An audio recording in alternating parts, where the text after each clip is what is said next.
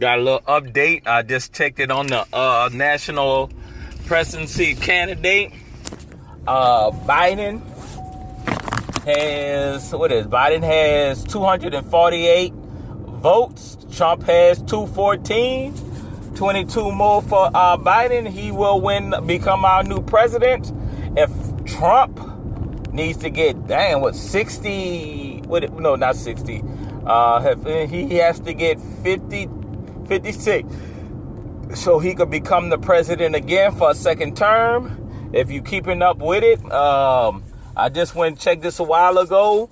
It could have went up, but right now it's still common. So far, people say Biden is going to be our new president.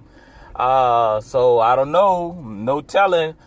Trump ain't going to turn the next... he did one term. I don't think he's going to make it to a second one.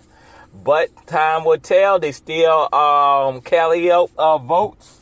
So time will tell who's going to be our next president. So I'm just keeping y'all updated to let y'all know what's been happening. I know it's a podcast. This is hopefully people view. I mean, at the time that I sent it out, but most of the people who listen is the 7 audience people who normally listen to me. So if you're not paying attention, if you're not watching, you're probably at home watching it now. See who's going to be your next president. But as of what I seen, they got Biden, 248, Trump, 214, Biden, 22 more electoral votes. Trump need 56. So far, it looks like Biden's winning. He might be our next president. Time will tell. I don't want to make no